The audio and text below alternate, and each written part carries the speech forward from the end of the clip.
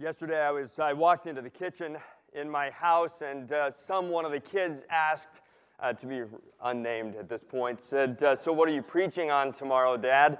And I told them that I was preaching on learning to listen to God at church, and I got two really important tips that I hadn't put in the message, so I wanted to give them right at the start. He said, number one, don't fall asleep.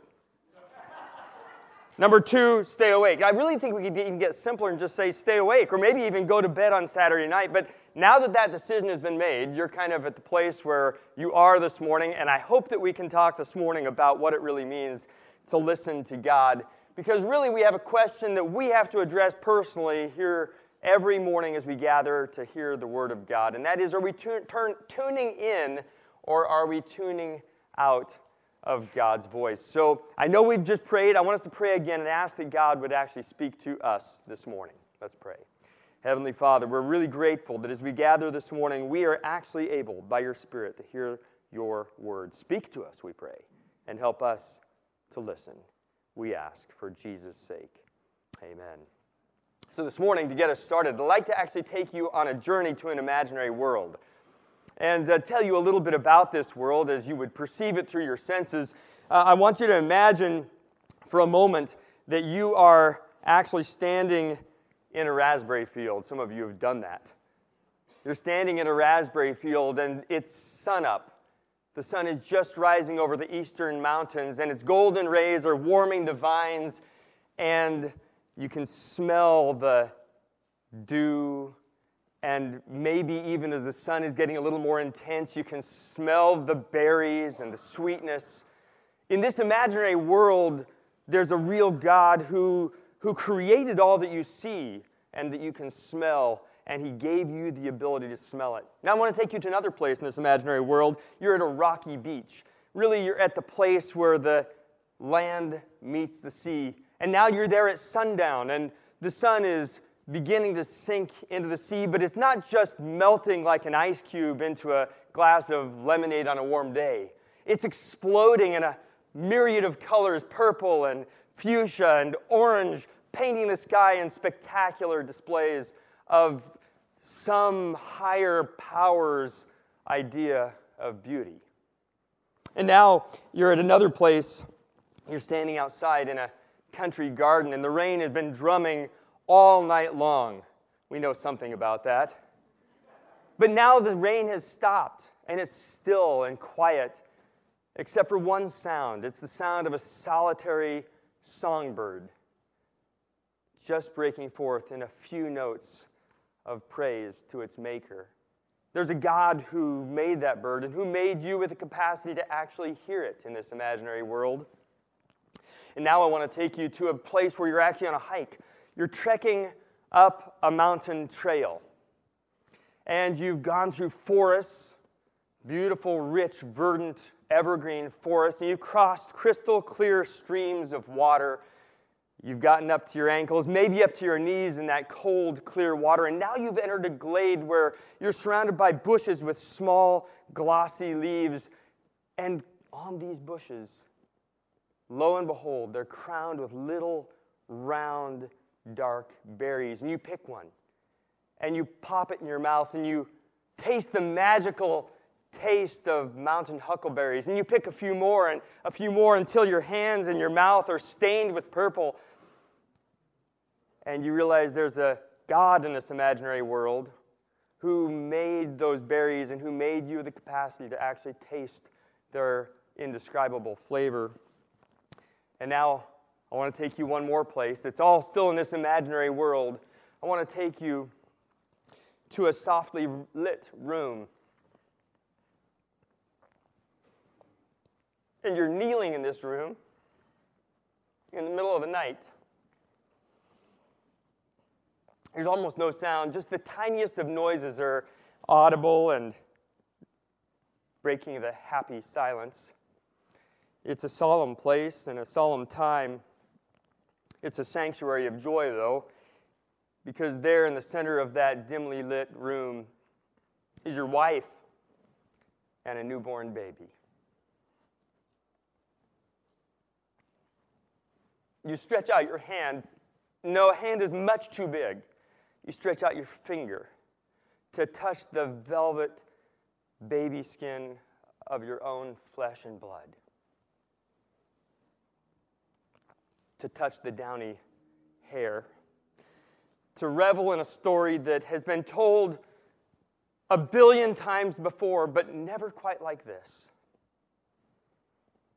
And you realize in this imaginary world that there's some kind of a God that made babies so soft and their hair so downy and gave you fingertips sensitive enough to actually appreciate it.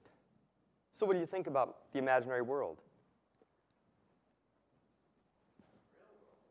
Well, it's a lot like it, but I want to tell you it's an imaginary world, and there's a reason. I can hear someone maybe even saying, well, that's pretty good, but you left out half the story. And kind of I did, right? So I want you to go to another place with me in this imaginary world.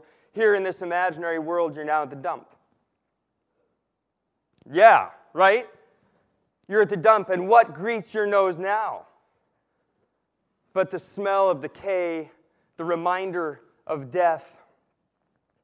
And now I take you beyond the dump to the emergency room.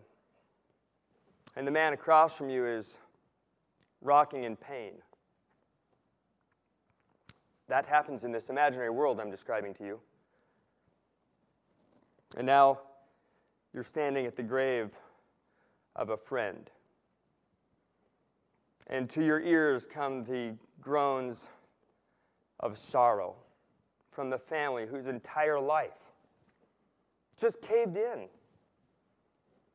It's true in this imaginary world that I'm describing to you. And now, I take you to the place where you have this taste in your mouth. It's a strange and bad metallic taste of chemotherapy for a cancer whose attempted cure makes you wonder in your lowest moments if maybe the disease was better. What do you think of this world now?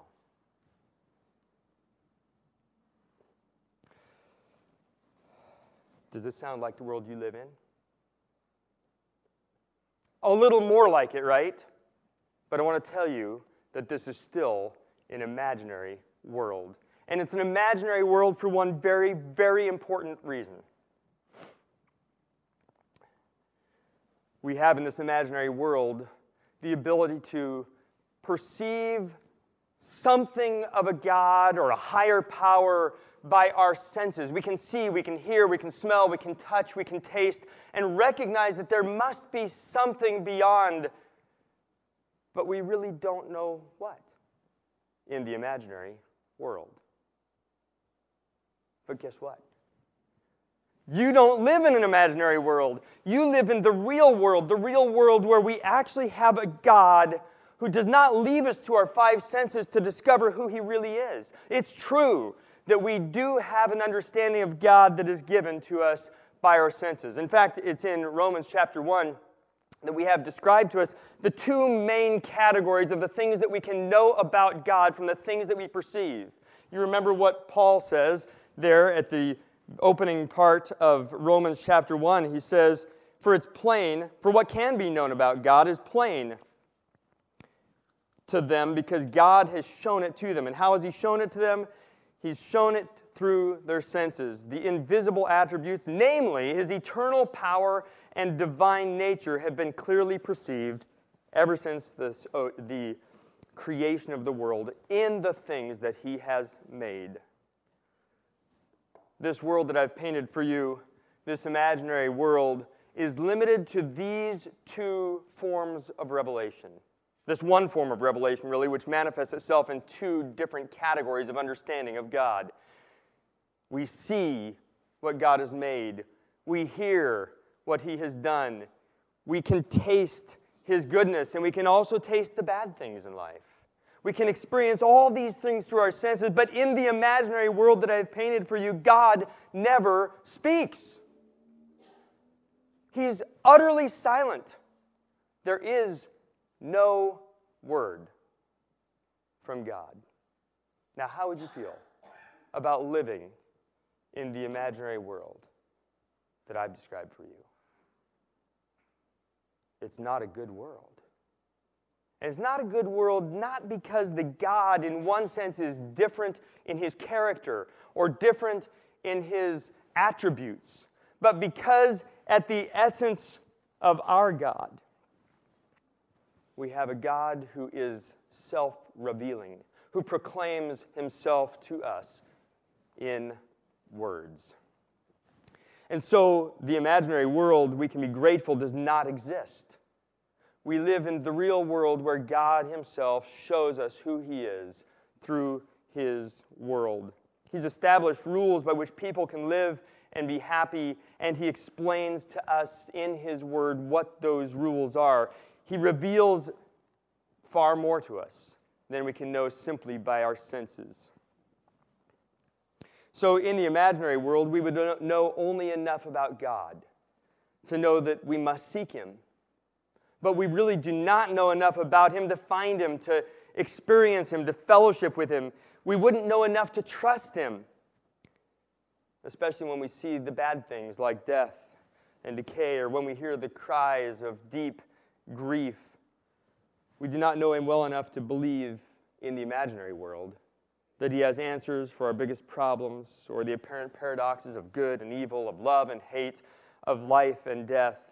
In this imaginary world, it's a little bit like being in the nosebleed section of a great stadium, and we're watching an Olympic athlete run down the track and win the greatest race of all time. We can see him. We know that he's great. But really, we don't know him. We only know that he's fast. God has not left us in such a place. So last year at this time, my family and I traveled down to this beach, a beach outside Ozette Lake, and on the coast of the outer coast of the state of Washington on the peninsula. And we made our way down a very well-established trail. In fact, a lot of it was actually on planks, and so you couldn't hardly miss the trail, right? I mean, it's like, how dumb do you have to be to miss the trail? And we didn't. We actually made it. We got all the way down to the beach, and we enjoyed exploring the sea stacks and so forth that were out there on this amazing exposed area of the Pacific Ocean where the land and sea meet. And then we decided it was probably time to head back. Well, the trail, they say, is up the beach. But no one knows exactly how far. So we could have turned around and gone just back the way we came, but of course, we wanted to go back by a different way. And so we thought, we'll just track up the beach. How hard can it be to find a trail when you're just going down a beach? But it was harder than we thought. Not only that, we were looking for petroglyphs, because out there they have some of these petroglyphs on the rocks, and they are really real because we eventually did find them, but not because we discovered them on our own. They're faint and difficult to see. You know how we found it? Someone told us. Yeah, that's right. Because in this case, in the real world, a silent God is really a sentence of death. It's a sentence to being lost without hope. It's a sentence to never finding your way. The only way we know the path to God is because he tells us. We can know that he exists. We can know that he's great. We can know that he's powerful. We might even be able to discern certain things about his character, that he loves beauty and that he's rich in creative power. But we don't know him unless he tells us who he really is. So in the scriptures, we're told exactly how this goes in Romans chapter 10. And it says this. It gives this little play of ideas. And I want you to follow with me. In fact, you can turn there if you'd like. Romans chapter 10. It's not where we're going to camp this morning, but as we move our way toward where we're going through several different passages, Romans chapter 10 and verse 11, it says this. The scripture says, everyone who believes in him, that's believes in God, will not be put to shame. So here's the great thing we don't want to have happen. We do not want to be put to shame. This is what every person in all of humanity needs to know, that they can stand before the God who is real, in a real world, and not be put to shame. that they can actually know we can stand before God and experience His approval, His blessing, His favor at the end of our days when we are before Him. This is the great question. This is the one thing we have to know above all other things. Can we stand before God and not be ashamed? Paul goes on in Romans chapter 10, there is no distinction between Jew and Greek. The same Lord is Lord of all, bestowing His riches on all who call on Him. For everyone, now get it, everyone who calls on Him, everyone who calls on the name of the Lord will be saved. So who's saved? It's a pretty simple answer. Paul tells us right here. Who is saved? Everyone who calls on Him. Now Paul goes on, and he says, great, so you got it. All who call on Him are saved. So who calls? So it says in verse 14, how are they to call on Him in whom they have not believed? So who calls? Those who believe. Who is saved? Those who call. You're catching the logic Paul is laying out. It's pretty simple, right? But Paul says that's not the end of the story. And he says, only those who hear believe. Now follow it back. Only those who hear believe. Only those who believe call. Only those who call, what? Are saved. So the connection across is continuous. Only those who hear believe. So as we gather at church this morning, we're here for a very important purpose that connects all the way back to the very idea of being saved by God. Only those who hear believe. And Paul goes on to actually explain, and how are they to hear without someone preaching?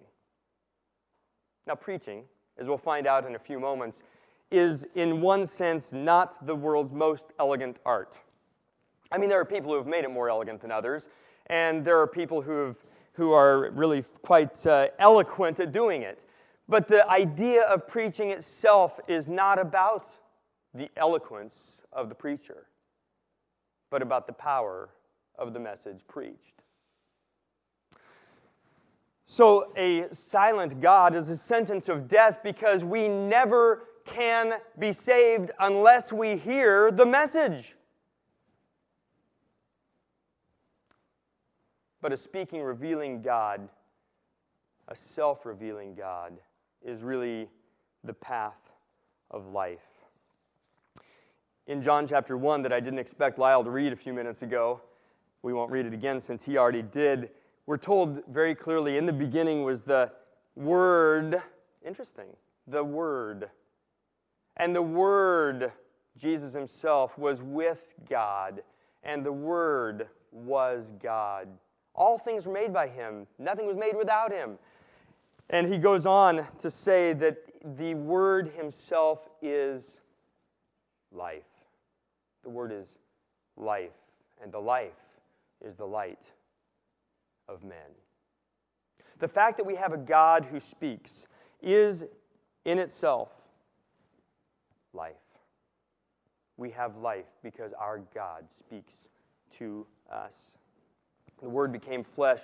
John goes on in that same chapter in verse 14 to say, the Word became flesh and dwelt among us, and we beheld His glory. The glory is of the only begotten of the Father, full of grace and truth.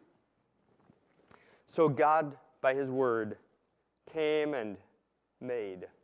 He spoke the world into existence. In fact, it's interesting that the very first thing we're told about God, or one of the very first things in Genesis chapter 1, is that God, well, He made, right? But how did He make? He spoke. He spoke life into existence. And He's still speaking. He's still making, and He's still remaking us, redeeming His world. God actually calls to life today by His voice. In fact, you'll remember that in John chapter 11, the big story of Lazarus who died. And you'll remember that the disciples said, Lord, if we had been here, he wouldn't have had to die. What are we doing? And John traces the chronology of Jesus waiting to come and finally arriving at the tomb of Lazarus. the weeping, the mourning, death, just like in the imaginary world I described, is real in the real world. And the sorrow that accompanies it is real too. And so Jesus stands at the tomb, and Jesus himself weeps. But he says, I am the resurrection and the life. That's what he says. In that context of death and sorrow, he says, I'm the resurrection and the life. And then he does something about it, and he prays. This is what he prays here in John chapter 11. He prays that this to the Father, I thank you that you have heard me. I knew that you always hear me, but I said this on account of the people standing around, that they may believe that you sent me. And when he said these things, he cried out, he spoke, he cried out with a loud voice, Lazarus, come out. And what happened? He came to life. The Word of God is both the means of conveying his life and the life itself. So here we have the Word himself standing at a tomb. Jesus, the Word, standing and calling to life that one who is dead. The Word of God is both the life and the means of conveying that life to his people. So this presses us to ask, when we gather on a Sunday morning, exactly what we're doing here. As we gather, we are here to listen to the very words of God. Now, I wonder, as I speak to you and as I come, this has been convicting to me personally, if I'm really coming expecting to hear words of life or not. I'm an HR guy, part-time, and I talk to guys about using their sick time. And so we like to say, of course, and it's state law now, and we don't need to discuss all the things that have to do with state law and sick time, but it is state law. You must allow people to use their sick time for a whole variety of different reasons. But I like to challenge them to say, wait a minute now. Okay, so we give you your sick time if you claim that you have a reason that you're eligible to use that sick time. But if you were going to Disneyland with your family and you had a plane to catch at SeaTac, would the sniffles stop you from getting there? But I wonder if I come to church with the same idea. It's like, you know what? I've had a busy week. I'm not sure what this preacher is going to say anyway that's going to have any impact on me, or is going to tell me anything different than what I already knew. So I kind of that's what Jacob and Joshua are doing in this picture. That's what I do some of the time. I come to church with my earmuffs on. I'm not really expecting to hear anything. And if God does decide to break through, it's going to take some work. Someone's going to have to pull the earmuffs off and get me to actually listen, because I'm buried in my own world, not listening.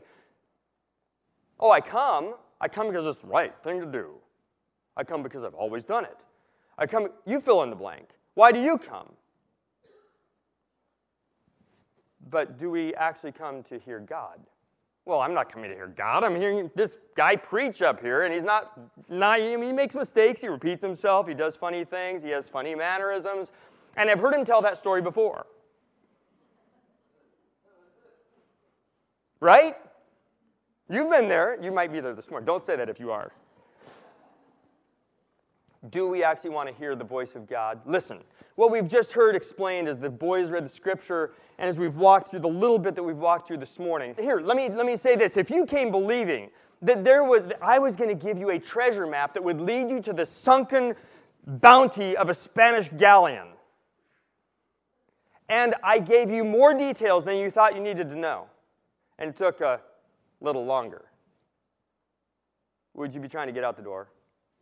If we really thought we were going to hear God, if I came here thinking that Jesus had something to say to me, would I listen up? Are we tuning in? Or are we tuning out? The reason that I've led you to this point is to actually tell you that we want to hear the Word of God. This whole point, to this point in our sermon this morning, is simply to say we really want to hear Him. Don't you want to hear Him? He's the only way that you'll ever experience life. There is no other life-giving power. And His Word preached is the difference between the imaginary world, which can only result in death because there is no word that specifically shows us the trail, and the real world, where we have the Word of God. So are we tuning in, or are we tuning out? I want to give you a few practical ways to do that, tell you a few important things about what we want to do as we come. And the way to do that sometimes is by negation. So I'm going to give you a few things we do not come to do as we gather on Sunday mornings for hearing God. The first thing is we don't come for entertainment. If you're looking for entertainment, may I politely suggest that you will find much better entertainment somewhere else. So you probably ought to just get up and leave because you're going to be bored stiff if you're purely looking for entertainment. Look, we're going to do our very best job to preach the Word of God to you, but it's not for entertainment. And it's not just, get this, it's not just for information. Well, I was looking for the preacher to tell me something I didn't know before. Don't tell me you've said that. I know. How many times have I said it, right? I'm just looking to hear something I haven't heard 40 times before. May I suggest that if you run into that person who tells you something that you've never heard before, if you've been a long time in church, you have reason to ask questions about the validity of what's being said. Because guess what? We don't preach a new message. We preach the same old message in new ways every single Sunday. Because our message is the message of the cross. It's the power of the cross to transform life. And that life is given to you through the Word of God. It's the Word of the cross. That's what the guys read in the scripture reading this morning. The Word of the cross which transforms. It's His power, that Word of the cross. If we ever preach anything else to you, please also leave. So we're not here just for information, not just for new things that have never been heard before. And get this, you're not even here primarily just for insight. Now, I love insight. I love new ideas and ways of looking at things, kind of new twists on old truth that kind of make me think. But one of the things that we have to watch out for at this point in time is that if we're looking just for insight, we're likely to miss God Himself. Really. We really are. And one of the things we look for is that corner on the truth, right? It's like, oh, there's somebody who's got something new to say that's kind of a corner on the truth. It's some new way of looking at things. Okay, it's an old truth, I'll buy that, but it's some twist on things that's special and makes it really unique. Look, that's great if you can run into insight along the way, but that's not the end story. The end game is it the Word of the cross. So we come to hear, when we gather on these Sunday mornings, to hear the Word of God. It is as if Jesus Himself stood and spoke to you His words. The Word speaking His word through His Word. Are we interested in listening? So the question that this addresses is, what does God actually say? Now, may I tell you that this is really important because there are a lot of confusions out there. Many, many difficulties that arise when we don't know what God actually said. In fact, if you want to trace it back all the way to Genesis, you find out that it took place at the very beginning, didn't it? In fact, it was Satan's first temptation to Eve. He tested her on what God actually said, right? Did God actually say? Those were the words that the serpent used for Eve. So it's important that you know what God actually says. These things address that for us. Let me give you a few really practical ways. These are in your notes. We're going to blitz past them, so they're already pre-printed for you. If you want to use them, you may. If you don't mind. It's just for your reference. But here are a few practical ways that you can prepare to hear the Word of God when you come on a Sunday morning. Ask yourself this question. What's the meaning or thrust of this passage? Some of the greatest errors occur by isolating truth from other truth, decontextualizing truth, not actually understanding what a passage says.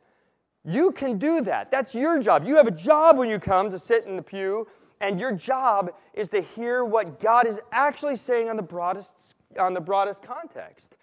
What is the idea of the Bible? What's the idea of this book? What's the idea of this passage that the boys read this morning from 1 Corinthians chapter 1 and 2? What's the idea of the book of 1 Corinthians? You can know that. You can look and say, am I accurate as I preach it to you? Here's another thing you can ask. What was God saying to the people who first received His Word? Cultures are different. Times change. So when Paul addresses head coverings in 1 Corinthians chapter 11, what was really going on? When he talks about marriage in 1 Corinthians chapter 7, talk to me about it. That's going to be important. You're going to want to know the answer to that when we get to that section of Scripture. You can know that. You can ask the big questions that address that. Into what context did God speak this truth? What was the time frame? What were the people groups that were being addressed? Was this specifically something that was being addressed to the people in time to come, or did it have really specific application? Take the Messianic Psalms if you want an interesting study of that. There are double fulfillments going on, right? There are things that it meant to the people in the day in which it was spoken by the Holy Spirit, and there are things that it means yet to us, and it meant to them as well, as they look at Psalm 2, for example, which clearly tells us of the Lord Jesus.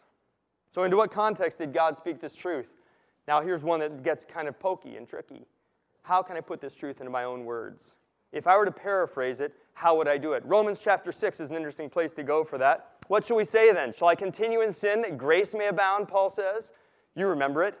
You've studied it. Some of you have memorized it. Really important way to deal with sin, right? What shall I say then? Shall I continue in sin that grace may... Hey, stop. Let's paraphrase that. Can we think about how that would actually sound if you paraphrased it? Anyone want to give a guess at it? Give a try? Let me help you. Here it is. One way. What should Rob say?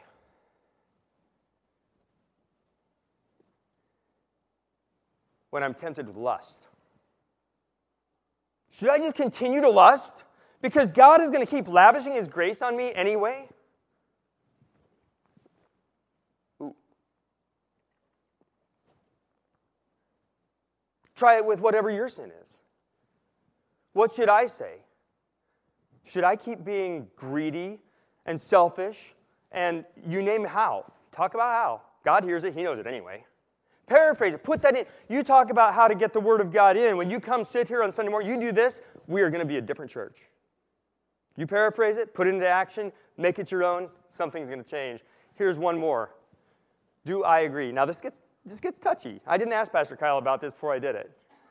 Do I agree with the preacher's interpretation and application? Why or why not? But you know, this is probably one of the best things you can do. I had a speaker that I knew fairly well at one point in time, years ago, who said every time she heard another speaker make a grammatical error, she corrected it in her own mind.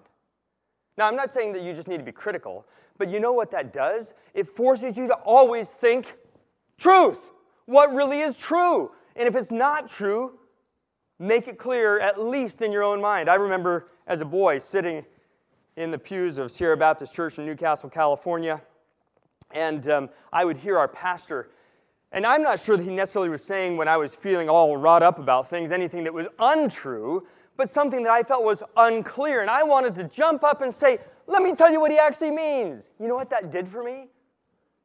That fired me to know and understand and speak the truth. You do that when I'm preaching. You do that when Pastor Kyle's preaching, or when we have a missionary in, or some other speaker is speaking.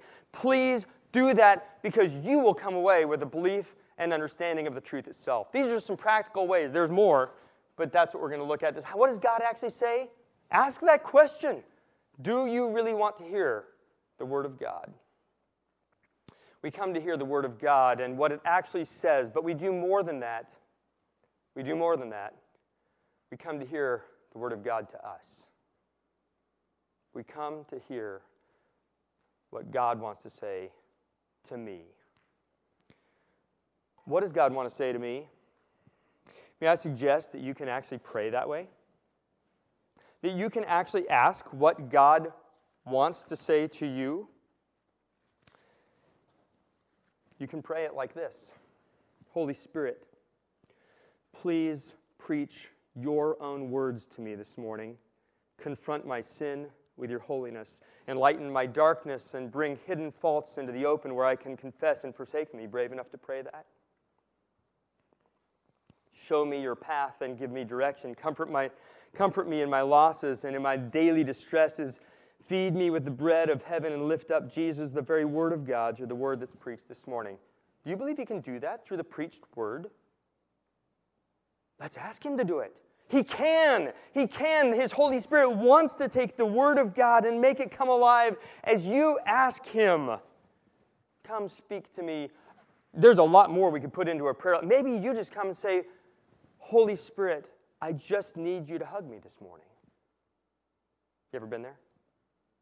I just need you to hold me close. Can God do that through the preached word? The answer is yes, but wait a minute, he's preaching on head coverings this morning. How is that going to... Ask the Holy Spirit. He can. He can. We're going to be launching into a series of exegetical studies coming up in our church. And you might say at some of these studies, I don't get how that has any bearing on my life. Well, listen, we're going to do our very best. I know Pastor Kyle will do his very best to be able to make it applicable as possible. But there's a better applier. I'm not saying Pastor Kyle is not good at it. I'm saying there's a better applier because the Holy Spirit wants to take the truth of the word wherever it's found. We're back in the book of Judges. What are we going to do with the book of Judges? Or try Leviticus. Yeah. God can make Leviticus come alive to you by his Holy Spirit. Ask him to do that. So what does God want to say to me? You know how often I don't ask that question when I come to church? I'm not that interested. But wait, maybe he's got the treasure of a hidden a Spanish galleon that's been sunk for 300 years that he wants to tell me about. But I wasn't even really interested in knowing. What does God want to say to me? And then, how does God want to speak life to me? In John chapter 17, we're told the definition of eternal life. Anyone know what the definition of eternal life is in the book of John? It's really, really simple. It's super, super simple. Listen to what he says in John chapter 17, verse 3. And this is eternal life. Here you go. This is the definition. This is a straight quote. Here it is. And this is eternal life. That they know you, the only true God, that's the Father. That they know you, the only true God, and Jesus Christ, whom you have sent. That's it. That's eternal life. You know what eternal life is going to be? Knowing the word forever. You are tasting, if you have your earmuffs off, a little bit of eternal life this morning as you hear, not me, I'm really not worth hearing, but as you hear Jesus, the living Word of God who speaks life to you in your need, in your distress, in your personal death, in your sorrow, in the things you don't know, in the unanticipated future, in the darkness of things yet to be revealed, in these areas, he speaks life to you. If you're listening.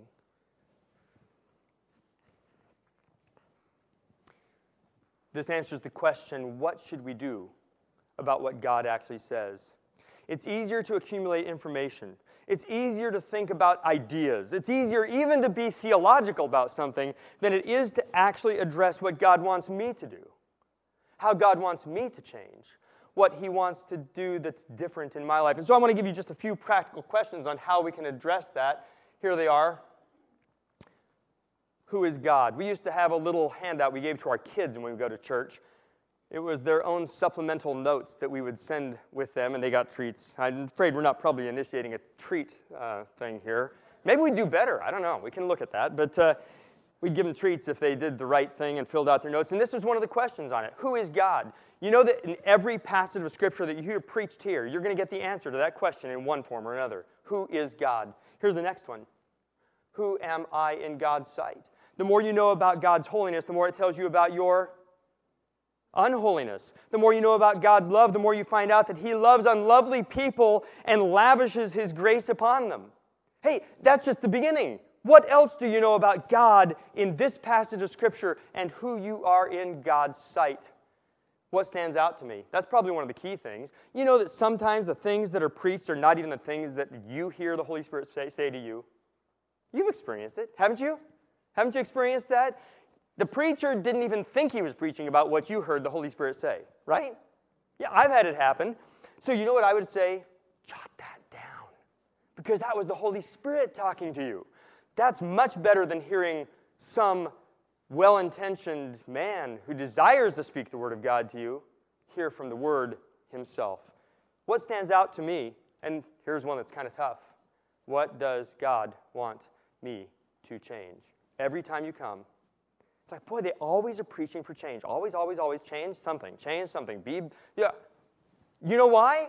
Because we aren't perfect yet. Right. Well, I'm not perfect. Are you guys okay? I think you're not either, are you? Okay, so when you come to church, expect that you're going to hear the Word of God saying to you, this is what I want to do to change you. And guess what He's changing you into? The very image of the Son of God. Yeah. You are more like the Word you hear. He speaks His Word. You take in His Word and become more like the Word as you hear Him speak.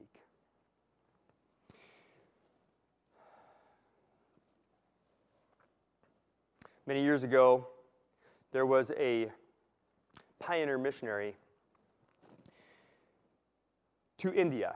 Some of you know his name, Adoniram Judson, first American missionary, father of American missions. Went to India, lost a great deal there, including his beloved wife, Anne Hasseltine.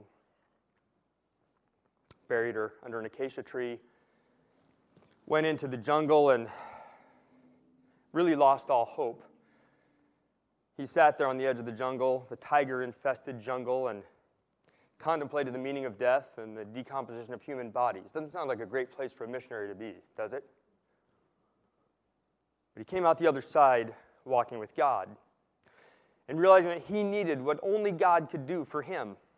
And God turned things around, and later on, much later on in his life, when he came back as an old man to the United States, he preached a message. And as he preached the message, his wife that he had married since Anne Hasseltine had died said they were really hoping to hear something special from a man who came from the Antipodes. Antipodes, the other side of the world. We don't use that word much, do we? But that's what they say in the old times. They were hoping to hear something really different, some exciting story, something that would rivet their attention. Maybe, she didn't say it, but maybe something entertaining, maybe some new information, maybe some special insight. They wanted to hear something from you that was new. This is what he said. I am glad to have it to say that a man coming from the Antipodes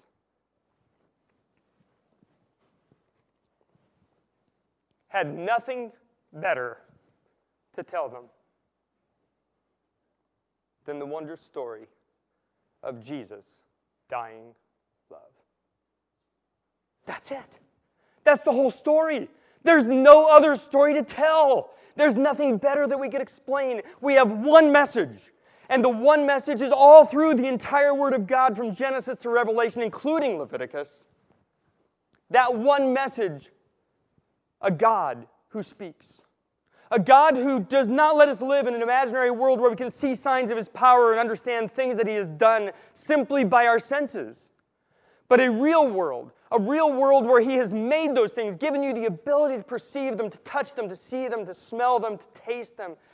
Yes, He's given you all of that, and then He has spoken His own word. Long ago, at many times and in many ways, God spoke to our fathers by the prophets. But in these last days, He has spoken to us by His Son, the Word. I invite you to come on Sundays, but to come with your earmuffs off, to be prepared to actually hear what God wants to say through the living Word who's proclaimed by fallible people, so that the power might be of God and not of us. Let's bow and pray. Our Father, You are so gracious to communicate to us, even though we're hard of hearing and sometimes don't even want to hear. But You speak, and You speak a better word. You speak the very word of forgiveness through Jesus. You speak the word of righteousness in Him alone. You speak the word that is the only way to know the end of the trail. And we ask that you'd speak to us, that you'd help us to come anticipating hearing something about the treasure of eternal life, which is to know you, the only true God, and Jesus Christ, your Son, whom you have sent. Help us to come with anticipation. Help us to come not saying, oh, here comes another of those messages on Jude again. Help us to come ready to hear what your Holy Spirit wants to say to us.